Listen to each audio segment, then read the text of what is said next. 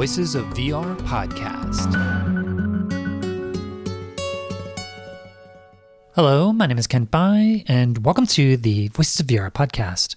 It's a podcast that's looking at the future of spatial computing and the ethical and moral dilemmas of mixed reality. So continuing my series of looking at XR privacy, today's episode is going to be looking at the XRSI Privacy Framework 1.0 that was first released back on September 8th of 2020. So this is actually a conversation that I had a couple of years ago at the XR Safety Awareness Week back from December 10th of 2020. So Kavya Pearlman is the founder and CEO of XR Safety Initiative, and they put out this XRSI Privacy Framework 1.0 back on September 8th, 2020. So I had this discussion breaking it down with 5 of the different contributors of this, and just to give it a bit of a context. So this is a early framework that's trying to pull in all the different laws and perspectives. You know, there's very fragmented legal perspective in the United States, and so just trying to pull in all the different relevant laws, but also to take a very XR-specific look at that. Kavya was also taking inspiration from the NIST privacy framework, which has like 5 functions of identify, govern, control, communicate, and protect. And so this XRSI privacy framework has assess, inform, manage, and prevent. And so just to give a bit more context to the framework, they self-describe it as a component that empowers individuals and organizations with a common language and practical tool that is flexible enough to address diverse privacy needs and is understood by technical and non-technical audiences. This framework draws a baseline offering solutions-based controls that have principles like privacy by design and privacy by default baked in, driven by trust, transparency, accountability, and human-centric design. So this is really like a guidance that is for companies to self-adopt and potentially helping to develop different laws and regulations. I personally think that at some point, in order to get big entities like Meta to really comply to different aspects of privacy, that you're actually going to need some privacy legislation in the United States that's going to have some real teeth of not only trying to lay out what the boundaries are, but also have a whole level of enforcement. So there's still a lot of open questions as to whether or not we're going to have a federal privacy law. And so something like this XRSI privacy framework could help to take into account some of the different XR-specific considerations. They were very early in trying to identify the inference-based aspects of XR privacy by what they call the biometrically inferred data. So we'll dig into that in the wrap-up. Yeah, and just to note that they are continuing on into the 2.0 version of this privacy and safety framework, and they're going to be expanding it out into have additional elements of XR ethics and safety that are implemented into it. They're in the process of designing it, and they're aiming for December of 2023 to be able to come out with their latest iteration of this XR privacy and safety framework. This is a conversation to kind of break down both the framework and some of the major ideas of what they were trying to do, as well as some people in different parts of the XR industry that were participating in helping to write it and also potentially deploy it within their own context of wherever they're at in their companies. So that's what we're coming on today's episode of the Voices of VR podcast. So this interview with Suchi, Kavya, Noble, Jeremy, and David happened as a live stream on Thursday, December 10th, 2020. So with that, let's go ahead and dive right in.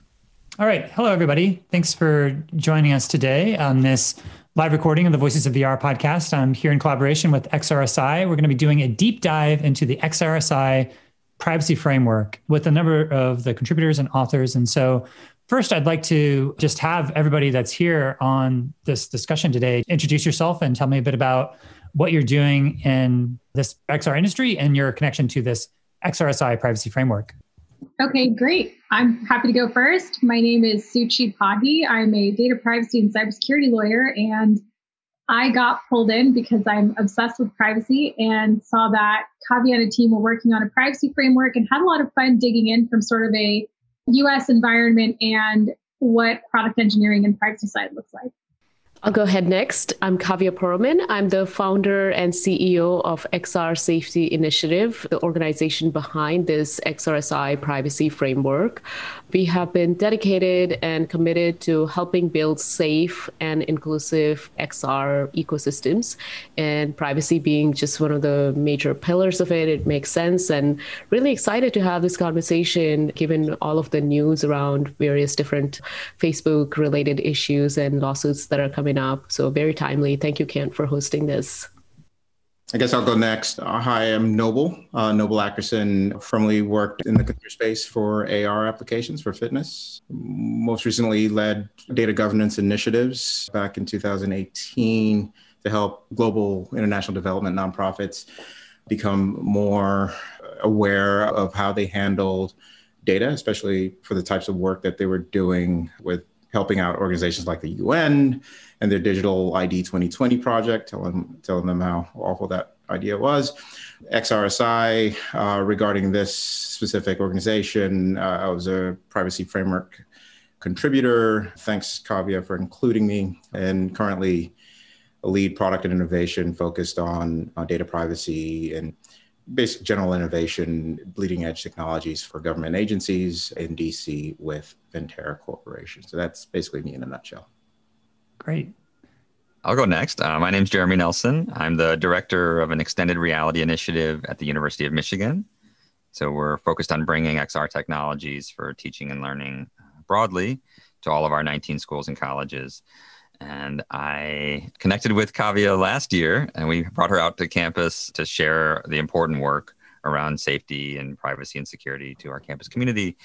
And she asked me and a colleague at Georgia Tech to help contribute to the privacy framework from a higher ed perspective and the terms of the data privacy requirements that we're under as a higher education institution.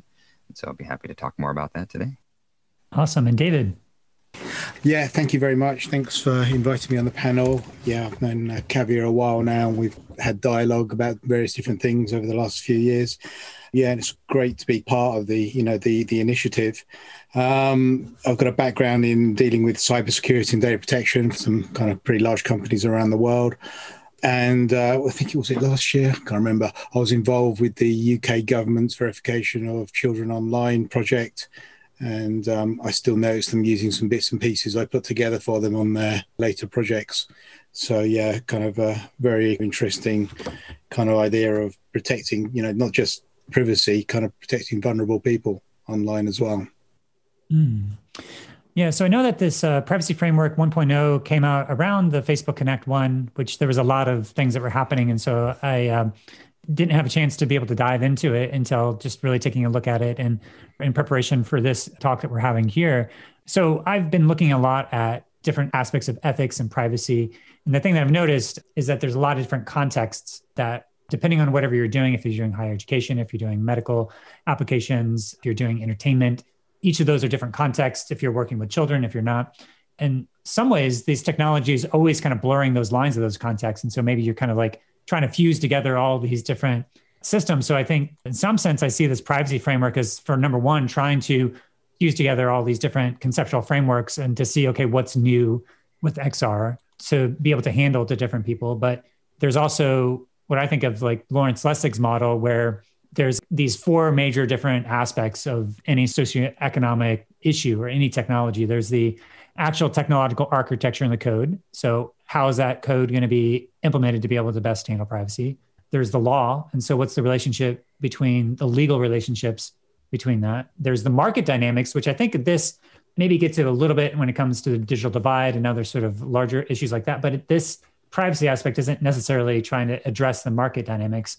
And then there's the culture, which is the relationship to the people and the human factors. And so I think that in some ways, I see this privacy framework as kind of addressing that. So just as an overview, I think we're going to be diving into the different expertise here with people who have a law background, people who are looking at a very specific context of higher education or looking at some of the human factors. But maybe, Kavya, you could help to also set the deeper context here in terms of the intention of this framework, how it came about, what was the impetus for why XRSI wanted to put together this framework and start to bring together all these different collaborators on this.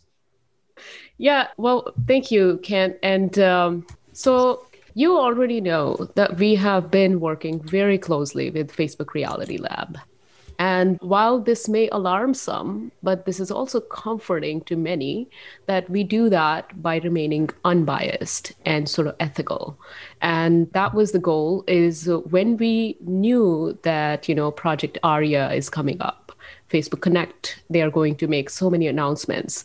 You can almost say, and all the panelists and contributors would concur, we kind of rushed to define this outline to get it out before those announcements come through. And at the same time, we also gave a heads up to the Facebook policy team that this is in the works. And during the time when Facebook Connect was going on, they rolled out some kind of a responsible innovation principles that I will talk about later. We advised on those responsible innovation principles. But the difference is the Facebook responsible innovation principle, they just, because, even though we advise, we don't want to be their PR people. So I didn't give them the exact, do this and do that. But I was like, okay, this is okay. But one of the things that I noticed is people first versus human-centric. So our privacy framework was based off of these immersive standards that we pushed out in May of 2020, which basically included these goals like protect identity, build new rules, people first, all of these. There is about 5 principles.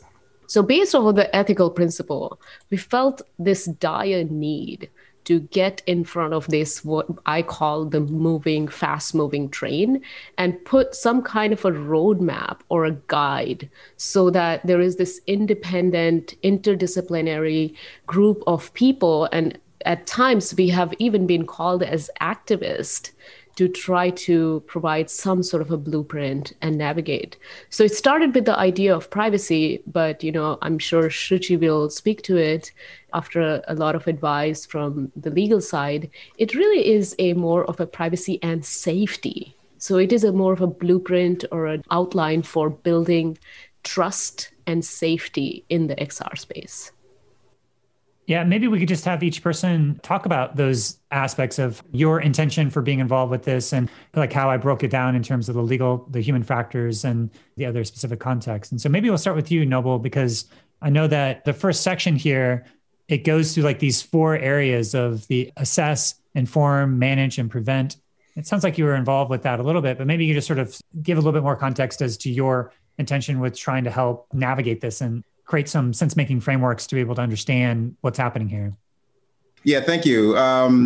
So I came in, Kavya was kind enough to pull me in based on some previous work that I'd done around awareness. And so I basically fell specifically in the inform bucket of work. And I guess I'm, as a product lead doing things, both emerging technology and current, I kind of fall less in the legal nowadays and more in the human factors taxonomy that you laid out. And the contribution that, from an awareness standpoint, that I was sort of thinking about was, how to structure the process by which both consumers of XR technologies and creators of XR technologies can work together to deliver something that addresses a lot of what we see today. Shedding data that we own, obviously, is my data, to these organizations in a sort of a zero-sum sort of mentality. I provide you service, you provide me all the data, right? So there were 3 core areas that constituted that. There was the context. Give me enough information that is transparent and not boiled down in legal speak. GDPR, for example, used the explanation of explaining it to a child or, something that anyone can understand. There's some sort of design patterns that can be adapted to that to move away from some of the dark patterns that we see. So just context, give me the information in a way that helps me understand the evolving privacy landscape. So that was the first piece. Once I understand, I have the choice as an individual to act on whether I'm adhering on what I want you to collect as a business or as a service, and what I don't want you to connect. And then the third piece was the controls. So how intuitive are the controls for me to act on my choices, right? So as we know too well, in today's world with normal applications that we've been using over the last couple of decades, if I wanted to unsubscribe, a simple example, if I wanted to unsubscribe for a service that I no longer, want, I consider spam, the dark pattern would be just sort of a no contrast link at 2-point font hidden at the bottom of the email that you'd still have to click through and call someone's mom in order to, you get it. So just starting from that baseline, we expanded and applied it generally to this framework. And I think it turned out pretty well. Yeah, and before we dive into the other legal aspects, Kavya, I want to just sort of loop back to you because as I look at this privacy framework, Noble just talked about the inform aspect, but you start with assess and sort of assessment and mapping, risk assessment, inform, so the context, choice, control, child safety, manage awareness training, monitor and review data processing, special data type considerations, and then prevent. So protecting the data, identity, access and control, data security, and harm prevention. So maybe like as I'm looking at that, I'm sort of seeing how there's different stakeholders, which each of those, there's the technology's relationship to the people, there's the compliance officer, there's maybe the designers and the technologists and the architects, and that you're trying to set forth these step-by-step processes so that each of these stakeholders can start to take into consideration for how some of these privacy considerations maybe fits into their design process. And so I'm just curious if maybe you could expand on that a little bit in terms of like if that's from an existing framework, if there's new things in here that you haven't seen in other places, or how you're kind of conceptualizing of that as like a framework and how that is going to be put out for people who are maybe looking at this framework and wanting to implement it. Totally. And the idea or the initiation of this thought was from my previous experience working at Linden Lab. So I was the head of security for Linden Lab. And during my time, this virtual reality platform was launched called Sansar. And as we all know, Linden Lab is also a maker of the oldest existing virtual world. So in 2017, when I joined the lab, I needed to build some sort of a federal level or some framework for cybersecurity. And so I adopted or helped them adopt NIST cybersecurity framework. And it kind of really worked out because they had to comply with all the state requirement, so the state compliance, like 52 whatever states, as well as the international. So during my time, GDPR had come about in 2018. So all of these pieces that I helped the lab adopt in sort of a cross-section of virtual reality, as well as this legacy infrastructure that was being moved to the cloud, to the microservices, which is another way of, creating these IT infrastructure that are just much more optimized. That's when I stumbled upon and realized a NIST cybersecurity framework was really good for this thing. Why? Because you could speak to all the way from the top management to anybody at the reception or anyone at any level. And they would really plug in and understand. So you know how there is this 4 pillars in the XRSI framework. It is sort of like following a similar thought pattern that NIST did, allowing a common language, but also going granular all the way to allowing designers and engineers to, let's say, take a control and sort of run with it and be able to implement that. So what do the lawyers need to do in the organization? So it's very individual focused from the sense of it caters to the human rights, such as, do no harm type of a notion. But at the same time, it goes all the way to hey, vulnerability disclosure or threat intelligence exchange, and very granular stuff that you can just hand it to an engineer as a control, and they could just implement some of these things. There are 3 aspects that are never seen before in any other framework, whether it's a cybersecurity or a privacy framework, which is one is the special data type consideration, where we introduced another term called biometrically inferred data, which is so critical to take note of, as well as understand and protect in case of XR domain. Then another one is the child safety. This is something that is often just a privacy COPA, which is, children online protection. That's the one that we rely on. But being back at the lab, I understood that check the box for COPA, it does not protect children. And David can obviously talk more about it. David himself has been advising, UK's ICO about these issues. So I just had the luxury of these amazing, brilliant minds advising me, as well as this background of what needs to happen in order for an organization to adopt these things. And then my previous experience working with Facebook as well, back, before the lab, I did that. So that was, again, understanding these emerging technology risks. So how do we combat them proactively? So the third mindset shift or difference in this framework is it's not a protect, but intentionally prevent. And that needs to be there for XR, because seeing is no longer believing, as well as once you see something, you can't unsee something. And that's why we have to prevent harm rather than just protect. Of course, we need to manage the risk, but we definitely need to prevent. Cool. Yeah. And as I think about this, I want to bring Jeremy in here and then sort of get into the more legal aspects, because the legal sets the larger obligations in terms of what the government is requiring. And a lot of these terms of biometric data or whatever get defined in those laws, and that we're kind of in the midst of potentially having a federal privacy law. And so we'll sort of maybe get into some of those dimensions. But the legal aspect, both in the US law, but in GDPR and European law, are both playing into this in different ways. But Jeremy, I want to bring you in here just to get your perspective as someone coming from higher ed. Mm-hmm. You look at something like the privacy framework.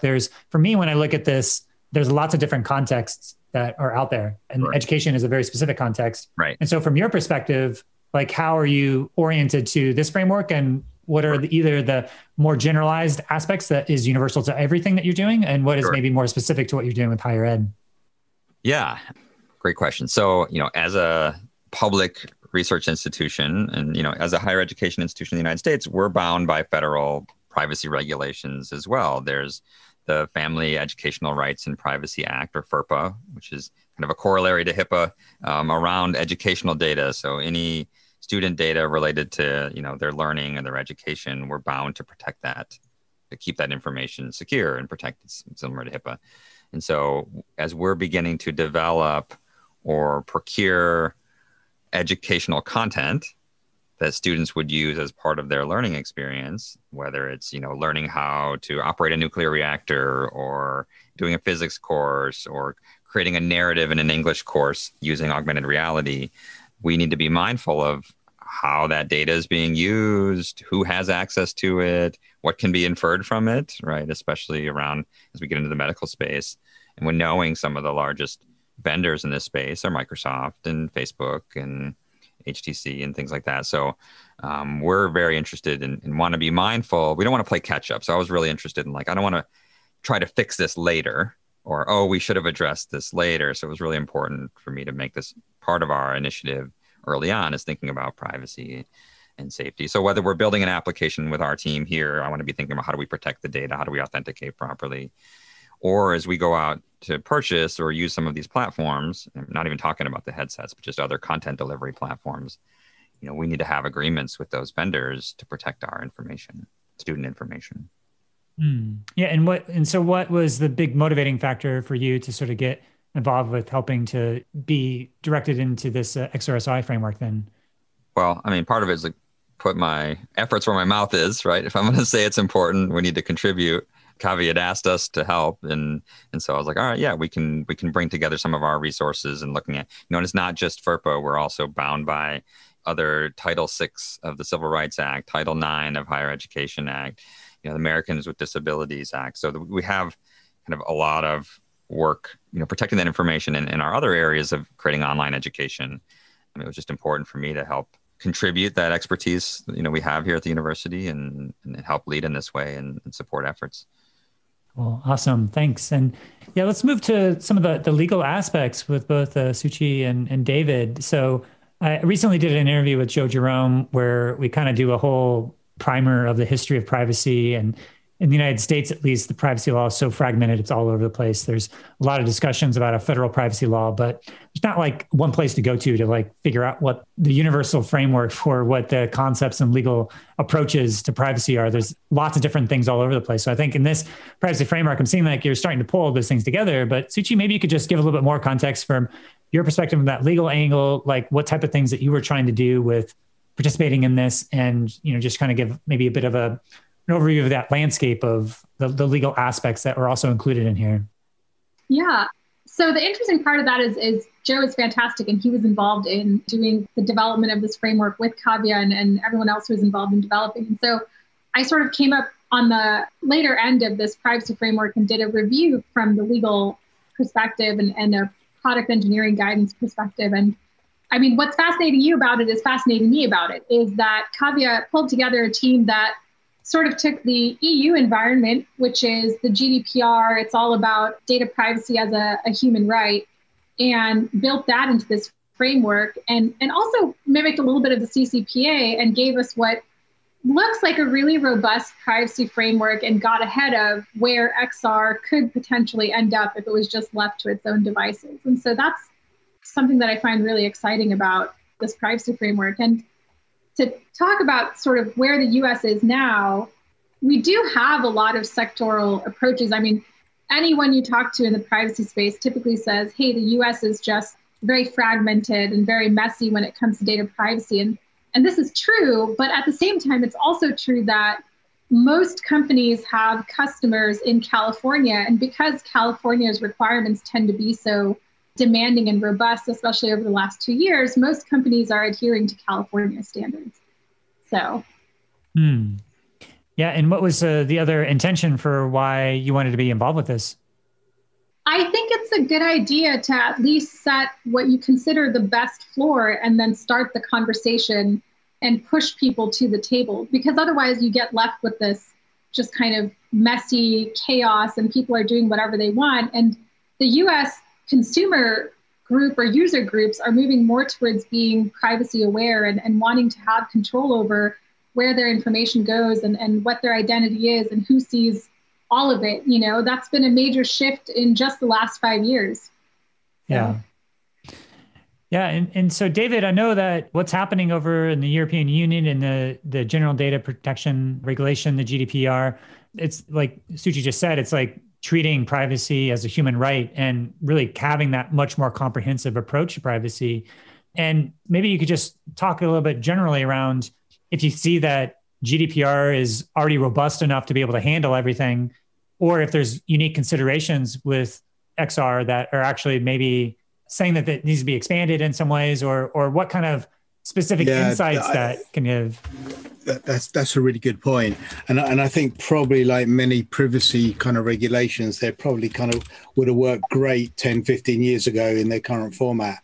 You know, kind of technology has really moved fast, much faster than kind of maybe the people who wrote the legislation sort of envisaged. So the concepts are right, the principles are absolutely right, but actually, you know, making it work is a totally different kettle of fish. And so someone said this earlier, the earlier that these frameworks can be in place, the better it is, because then there's kind of early agreement. I mean, one of the things in the GDPR is Article 8, which is verifiable parental consent, which sounds pretty straightforward, but actually it's phenomenally difficult to do electronically. How do you verify that a child has a parent, that this really is their parent? And from there, you've got to derive their age, and you've got to derive, quite often, it may not be a parent, it may be a guardian. So you've got this complexity of how do you make that work online? And the current status is that actually it's down to the guardian to sort this out. And reality is that can't be done. You know, I've got 3 children. If they've all got 30, 40 applications each, I really cannot be kind of managing that for my kids. That's 90 applications I've got to manage all the time and make sure it's age appropriate for them. You can't do it. And I'm kind of reasonably technically aware. So what it means is there's a whole raft of potential parents who will not have a clue. Most parents I talk to kind of live in the world of make-believe. They normally go, you know what, my kids kind of know best and they can look after themselves. Yeah. Would you do that with your kid and let them go into a bar or a pub or a club? Do you remember those days when we could do that? But in the days that you could do that, yeah, you wouldn't do it. You wouldn't do it in the physical world. So why are you doing it in the electronic world? And I think it's become even more critical now, not just for children. I think, you know, young people, with the lockdown that we've had in the kind of UK, I think more and more people are very susceptible to, you know, online and digital harms, much more vulnerable than maybe they've kind of been before.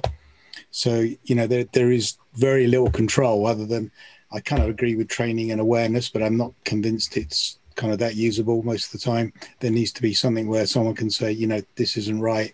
How do we manage it and how do we control it?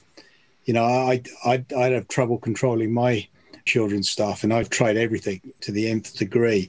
You know, in the end with my son, yeah, I had to put my router in a metal box that I locked up because he figured out that all the controls I put on the router, yeah, he only had to put a pin in the back of the router and reset it. And, you know, for about 3 weeks, he had me fooled because he was pretending to kind of kick himself off at 9 o'clock every night or whatever the time was. And then one day he was on it like 20 past 9. And I'm going, hey, how did you do it?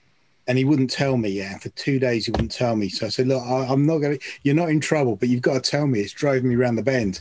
And it was because he'd figured out you can put a pin in the back. And that was when he was about 11. You know, so it's really tough. And, you know, most kind of parents, when I kind of talk to them, they go, you know, my kid's a good kid. He won't do that kind of stuff. And it doesn't make sense because people have paid me loads of money to manage internal security for a company where people are paid to do a job and I get paid to make sure they don't do stupid things. It doesn't make sense. I wouldn't be needed if you could train adults to do that. Why do you think that's fair on kids? And of course, you've got that concept that, I think it's valid in many cases that the trigger is age. But, you're going to have different capabilities and different maturity levels at different ages, because actually age is not the full story. It's just the trigger. It's the trigger to say, okay, from now we've got to do age appropriate design. And then that kicks into place. And then that's a whole, how do you manage that? How do you make these decisions on what's appropriate and not appropriate? And many normal games, let alone virtual reality games, they're so kind of loaded with things to make them addictive. And someone kind of mentioned the dark marketing capability, and they're just kind of built into them the whole time. And I don't think people kind of realize manipulating, people from a kind of young age upwards. So I think there's a lot to be done there. And the thing is, it is a man-made world. We can do something about it. It's not like, we're moving Mount Everest or anything. It's only tech, and we can do anything with tech if we wanted to. But it's getting in early enough before actually, when I've been at meetings from the big tech companies, they're all taught the well-meaning talk, but you can see that they're not going to be the first mover, because the first mover will lose out. And that's kind of some of the big difficulties. Yeah, and I think one of the other things in talking to Joe Jerome is that how both from the legal perspective of how once a regulation is passed, then sometimes it will actually set forth the definitions for, say, what the definition of biometric data is. So, for example, in Illinois, that has a very specific definition that could be aspects of what we would consider like biometric data because it's coming from our body, but it may have these other definitions around it has to be personally identifiable. And so I guess I wanted to just get the perspective from both the lawyers, because, it's one thing to define in a privacy framework a definition for a class of data, but then it's a whole other thing that is defined in the law of what that means.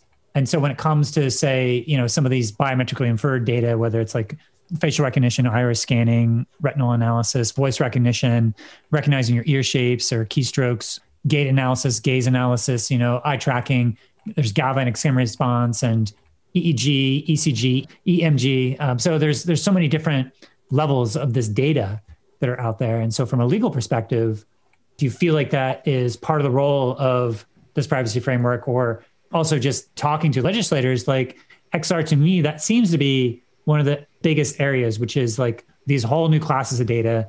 We don't actually know all the risks. We certainly know it's going to be revealing some intimate information. We may not always know if it's personally identifiable or not. Probably over time, it's going to be personally identifiable, but how do we deal with it? How do we let people record it? Just trying to get a sense from either Suchi or David in terms of biometric data and the legal perspective on that. I was going to say that there's kind of one thing to sort of mention is on the GDPR, there's also the concept of high-risk processing. So not only do we have these data types that we have to be careful of, it's how those are used. And under GDPR, it's actually how you use them as well will increase the risk of your what's called high-risk processing. So you may have multiple things that actually make it much more vulnerable and much higher risk. So it's not just because it's child's data, it's not just because it's eye movement, it's putting all those together and how it's then used in any application. To sort of like zoom out a little bit, Kent, you're touching on what I foresee would be the next couple steps, and for XRSI or any other groups in this, which is to try to get this from privacy framework and in front of legislators into actual legislation. And maybe that's a state-by-state approach. Maybe that's a federal approach. I don't know. Over the next couple weeks, you're going to see a lot of 2021 predictions from many law firms and also privacy lawyers about what they expect to see in terms of privacy laws next year. But one of the things is that without enforcement, there's really no obligation on a company to do anything. And so people can sign things and say, we agreed to use this privacy framework, agree being a strong term, but it's not legally binding. So it's really the whole self-led, self-regulated industry thing is something we've tried and are currently reaping the benefits of. So the goal now should be to educate people and legislators. And I feel like that's what XRSI has really started this ball rolling about. What is it that we're going to see coming down the road? Like, what are the technical specialists seeing that the rest of us should be aware of when we're trying to protect people's privacy and also enable them to enjoy the world of XR. And something Kavya has said a couple times when we've talked is, Suchi, this is the new next internet. And I personally, even though I'm reading all of the information and writing about it and working in it, cannot fathom what a XR new internet really means in the environment. What does it mean for kids? What does it mean for medicine?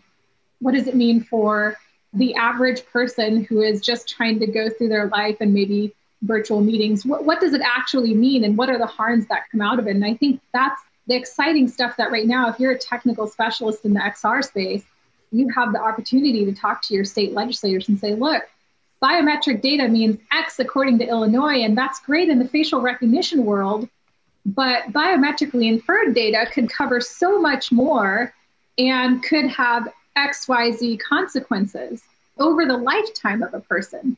So maybe one of the approaches could be, hey, look at a kid who's starting in an XR world with their playtime education, blah, blah, blah. How does that look by the time they get to college applications? How does that look when it comes to the criminal justice system? And what do we do about disparities, vulnerable populations, Black Lives Matter? Like, these problems aren't magically gone. And do the type of definitions we use affect all of those social movements as well? Like, whose life is being affected and how? And so these are the case studies / use cases that now need to be made and advocated for or against so that we can have regulations that make sense in the space. Yeah, it seems like there's a number of different stakeholders here, which is that there's the laws that are being set, which are going to be dictating what the technology platform providers, like the big companies like Facebook or Apple or Google or Microsoft, what their obligations are in terms of how they're designing their platforms, because the technology is going to be done by these big major technical corporations, then there's a big part of whatever they decide to do. So it's nice to hear that you're in conversation with them, but you point out that, unless there's some enforcement and actual taking these ideas and put them into law with some sort of way that there's a check and balance and enforcement, then I think that's going to be a big part. But there's other aspects here that I think you're trying to address, which is at the designer and implementer level. So Noble, I know that you're kind of maybe more of a ground level of someone who's designing technology experiences with people, and that you have to sort of navigate both what the obligations are from a regulatory perspective, but also to try to understand the different design processes to figure out how do you conceive of a conceptual framework of privacy to be able to help put that in your design process. So maybe you could just unpack that a little bit more as you are maybe on the front lines of helping to implement some of this, some of the challenges you face or how you navigate that. Yeah, so good question. So in my world, in the sort of product, the implementation, like you said, ground level, we definitely sort of straddle more the market, the legal, and sort of how users interact with this product. And so from the legal standpoint, I personally run into a lot of complexity, whereas the guidance coming in from some of the leading regulations, such as the GDPR, they actually tend to focus more on individuals. Privacy is a human right, and I totally agree, versus, as a great example, adjacent individuals to me. So if I were to share my information, that data could influence someone else, like my family member. So I'll give you an example. If I share my 23andMe data today from a biometric inferred data standpoint, is it my data if I share just my DNA with my family? What happens in the case of a breach? Who bears the brunt of breach disclosure if I'm the chief data officer or whatever at 23andMe? So I find that equates to things that we're talking about today with XR and with the news that came in a couple of days ago, how this equates to, say, Oculus and Facebook, right? So if I'm tying a device that can be shared amongst the family, we're all quarantined, we're all using, typical home is probably going to have one device per Facebook profile. And if I'm forced to tie that in, what's being inferred, from the biometrics that are coming out of that? And how do you design for that if you want to not go in the direction of Oculus? So it seems you're almost, as a business, as Facebook or Oculus, you're muddying the data points for a specific, and how useful is that data coming out? So these are the kind of things that current regulatory environments with their regulations, do not really cover.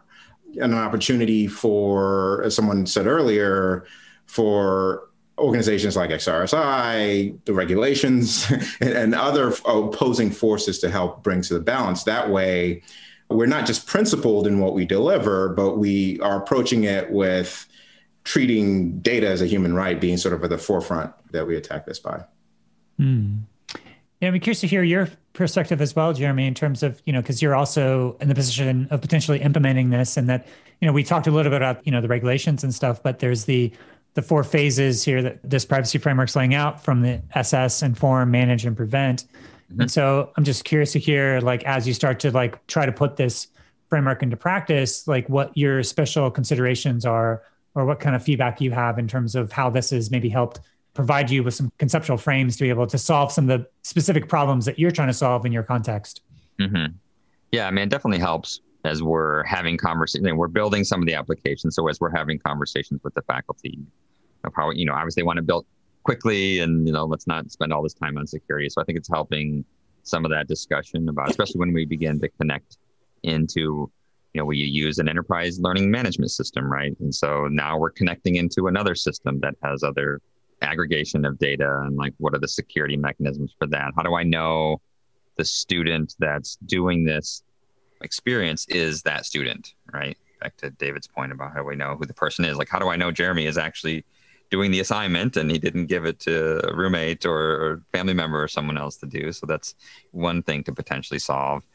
I think definitely as we begin to look at working with other vendors, the types of terms and agreements with what they're doing with the data, whether it's, living on a cloud platform, whether we can have our own instance, understanding what the chain of trust is in those negotiations.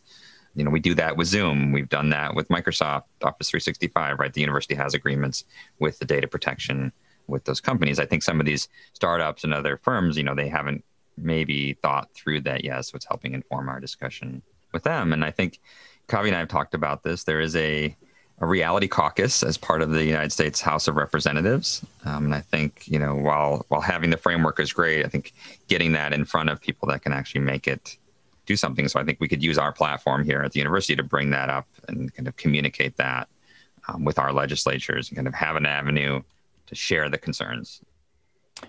Yeah, and Kavya, when I was talking to Joe Jerome, one of the things that he was talking about is the concept of harms and privacy harms. And, you have sections in here in terms of there's a safety aspect of not just the privacy, but also the privacy and security, or privacy and safety. And so I know Joe had mentioned that there was, I think it was Intel had created a paper that was creating some taxonomy of different harms, but just curious if you could expand on that a little bit, because I know there's a whole section here of risk assessment and, trying to ask a series of questions and, how that starts to play into this overall discussion here of thinking about, for me, when I look at it, I see it as these trade-offs between there are some benefits, but also some risks, and those risks are those harms. And as you are anybody who is navigating this, you have to have some sense of trying to trade these off. It's never a clear picture. There's always going to be some ambiguity. And so maybe you just talk about how XRSI is trying to reduce some of that lack of sense-making framework or ambiguity by having either questions or making a taxonomy, or how you even start to address this issue of harms and safety. And Kent, that's a very, very complicated question. And, I heard the podcast with Joe, and, there are use cases out there that do attempt to mitigate these harms, but it's getting even more complicated. Why? Because we are now sitting at the cross-section of this artificial intelligence data sets that are absorbing data from XR ecosystems. We are going to see a prime example of it with Project Arya, where willy-nilly, you're just capturing the entire reality, feeding it to a server, keeping it there for 72 hours, and then processing it. And then over time, the artificial intelligence system learns from this data, whatever that reality capture is. Now, what happens when all types of data sets go into it? I'll use a very, very simple example. And I think you remember when we attended the Stanford University's Identity Summit back in October. I mentioned this as my own story of sort of a privacy, dilemma and things. So I was born Hindu and I converted to Judaism, and then after that, Islam. Don't ask me, long story. But anyhow, while I did that, I tried to stay completely off of social media. And I did not inform my Make India Great Again parents or my distant Make India Great Again relatives who hated the idea of, some people becoming Muslim. But what happened is when I joined Facebook as a employee, as a consultant, I was sort of forced to use a Facebook account, to create a Facebook account. And me being sort of conscious of privacy, I wasn't that conscious, but that was like the privacy awakening is I created the account, I put a few pictures, and I did not realize that I put my hijabi pictures. Pretty soon, the Facebook AI connects me to all these people where, all my Make India Great Again relatives are like, oh, she's Muslim now? So that's just like one story of one human being that is me. Think about transgender folks. Think about all the LGBTQ folks that really care for identity. And with these biometrically inferred data, we don't even need to put a hijabi picture, or we don't need to, like with the voice, with the kind of a thoughts that we have or exchange we might have with each other. All of these, internal identity identifiable matrices will be out there for an AI algorithm to ingest and then make decisions on our behalf. Those decisions, for me, it was as simple as my uncle threatening me that he's going to kill me. And, he's dead now. I'm okay. And everything's fine. He's the only extreme person that went that far. But for other people, there is the genocide we noticed because of, a lot of the people didn't realize what default privacy setting means. And then that's the concern here. And we have had conversation with some of the insurance providers. They themselves are trying to jump in and not grab data, but really try to understand what would be their legal obligations when they do deny coverage based on the knowledge that they gathered from the data sets. Because it will happen. And likewise, Shuchi earlier mentioned about Black Lives Matters type of protests. These data sets can be combined with those predatory data sets from predatory drone data sets that, hover over you when you are demonstrating some kind of activist stand, you're taking an activist stand. So that's the bigger concern here. And there's a lot at stake about this inferred data and the artificial intelligence systems making decisions on behalf of humans. And that's why the next step that we will take is analyze those use cases, such as the one that you mentioned, Intel use cases and other use cases, to try to orient everything to human-centric. Because thus far we were like, oh, this person will make a decision, but we're now like, earlier I said Project Aria. Within the Project Aria, one of the trust and safety measure is literally an AI mechanism collecting this data and keeping it for 2 minutes, and then you can potentially summon somebody to observe whether there is an in-world harassment going on. Now, that is, again, in-world constant reality capture. How will that data be used? Let's say you did harass or, maybe did something happen. What would that mean for a person? And in fact, now you tie the identity of Facebook. So earlier you were like, all of my journal and tweets are like kind of my journal. And let's say if one day Facebook decides to ban you, if you put all of your data and your life on Facebook, even if it's private, and for just one mistake, you just lose everything. You could lose your games that you've purchased. So those are so many of these combined aggregated concerns that stem from this data processing. And that's why I'm just so honored that all of the people, these interdisciplinary experts, are coming together to wrap our heads around is what happens when we depend on the machine and not the other way around. Yeah, and as we start to wrap up here, I wanted to get each person's thought of kind of like the next steps and moving forward, and just sort of maybe contextualize that a little bit here just by saying that on the Voices of VR, I've been going around and doing lots of different interviews with different folks.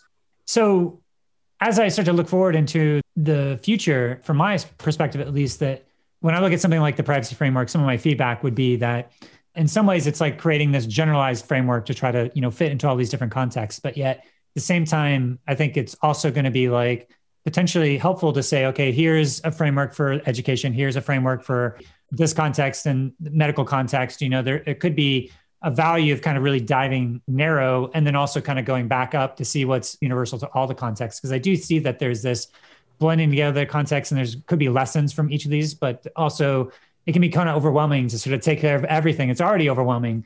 And I think this is a good sense-making framework, but it's also, I see it as an iterative process and a really good first take. But part of that is also to maybe either focus it narrow into specific contexts and use cases, and then also kind of like come back out and see what is universal to everybody. But the other thing that I would say is that I'm involved with the IEEE Standards Association. They had this ethically aligned design initiative to be able to look at AI.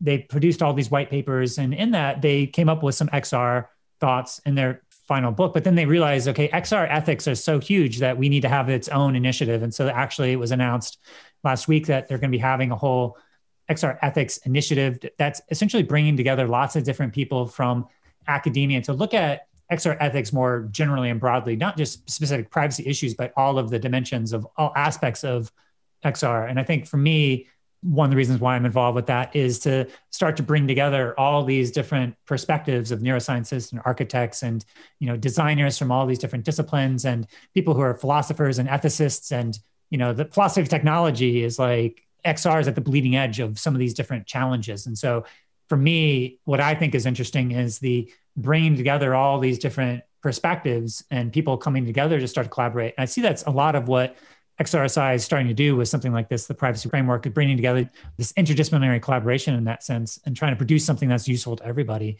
But I'd be curious to hear for each of you, like what you see as like the next steps. We have the privacy frameworks 1.0.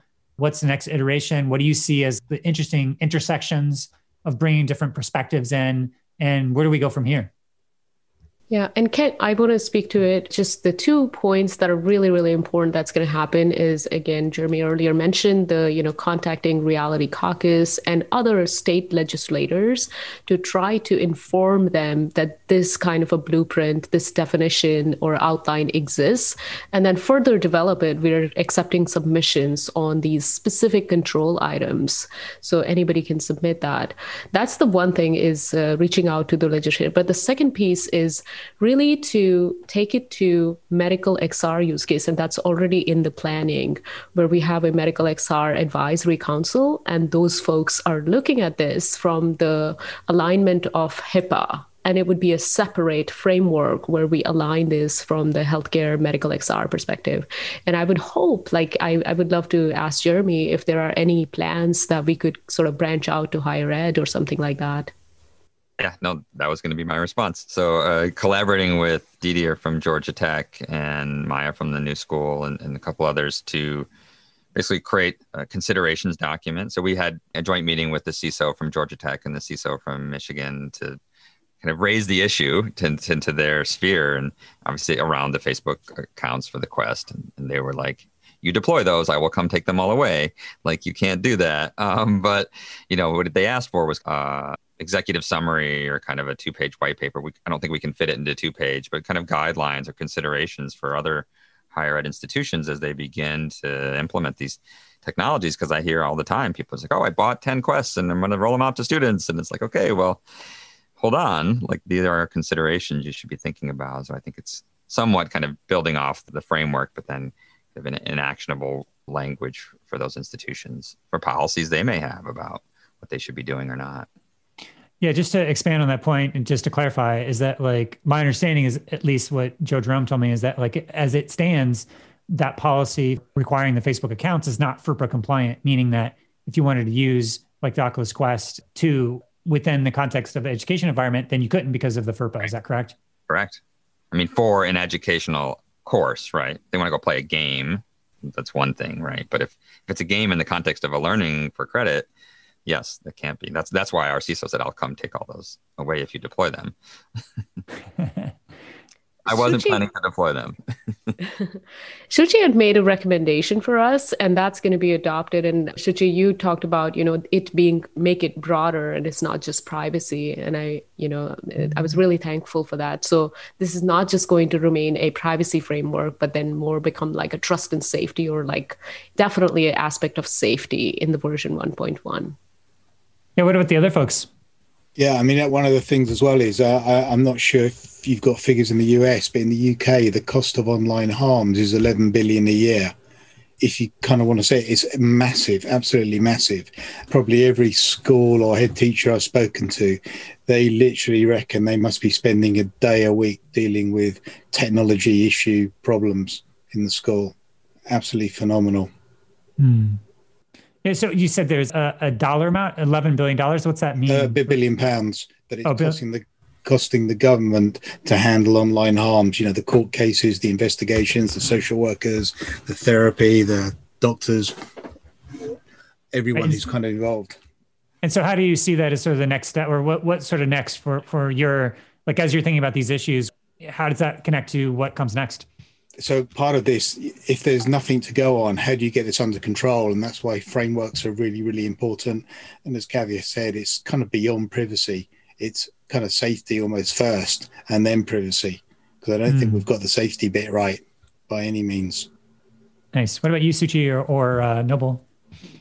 I think I align with what you're saying, Kent, that at some point you may want to sort of look vertically into different industries on how to be a little bit more prescriptive. And the reason for that is, as we all know, they're opposing forces. So broadly speaking, before fully diving into each institution or vertical industry, we probably need continued help from academia and thought leaders, philosophers, on how the current sets of framework, be it XRSIs, IEEEs, how they're being used. And then, I mean, if you look at it from try this a different way, research shows that every user using digital software cares about their data. And that's because of a growth in data breaches, a growth in their data generally. We know that companies find a competitive advantage to hold that data in the face of rising data governance risks, right? So that's a push and a pull. We know that there's an increase in privacy standards through both coming in from the legal, coming in from, self-regulation, as Suchi said, doesn't really work. And of course, by organizations like us, right? So all this comes together before you start diving deep, understand, what is healthcare doing to understand what data they have? How do they go about their risk assessments? And do they pre-plan remediation tactics? And then that's on the discovery side. And then on the delivery side, specific industry-specific guidance, like, how do you catalog data? Most data cataloging services, AWS Glue, whatever is happening in the back end, have the ability to sort of automatically flag using machine learning models to flag what could result in potential harm, that kind of stuff. So between the discovery and the delivery, I do believe that perhaps moving forward, more deeper look into different verticals, different industries, and understanding how their standards in those different areas are, how they're using it today.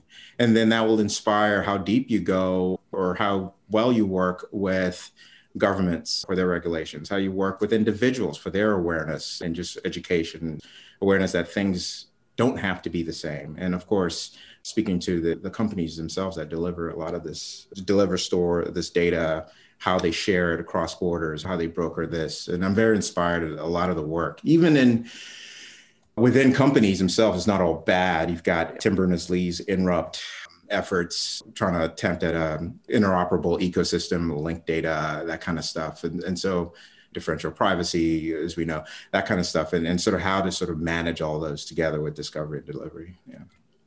Cool. And I know we're sort of running out of time here. And I don't know, Suchi, if you have any sort of quick final thoughts before we have to wrap here. Yeah, sure.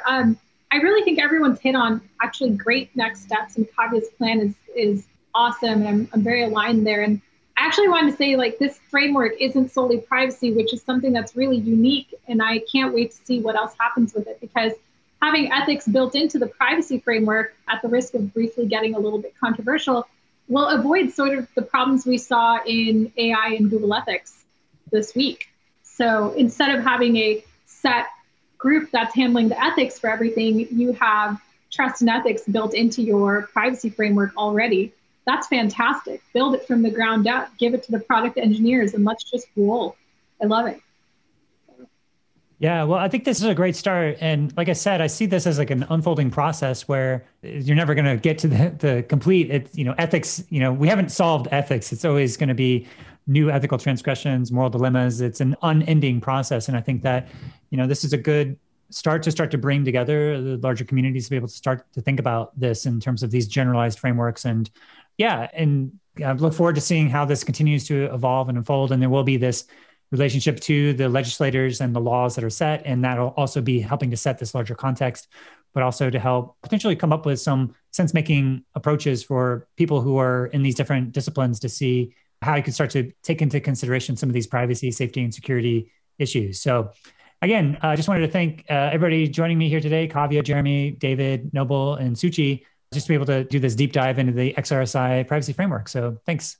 Thank you. Thank you, Ken. And especially thank you for doing this during XR Safety Awareness Week. And this is really, come out to be a really amazing week. So thank you all for participating, contributing, and together we can potentially get in front of these awful things that are coming up for us.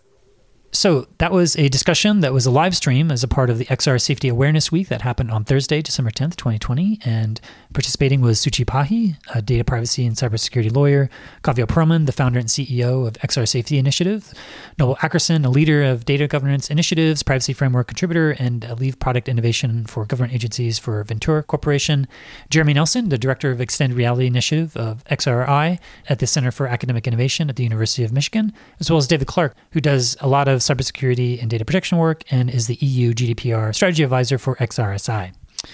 So I have a number of different takeaways about this interview is that, first of all, well, again, this is taking inspiration from the NIST privacy framework, which they have 5 functions of identify, govern, control, communicate, and protect. And this is modifying that to be assess the privacy risk assessment, the inform, which is informing users about privacy risks, manage the privacy risk management, and then prevent, which is preventing privacy incidents. So again, this is a general guidance of privacy guidelines. And so these are for companies to get their footing as they're trying to navigate how to be good stewards of XR privacy. This is a good starting point for them.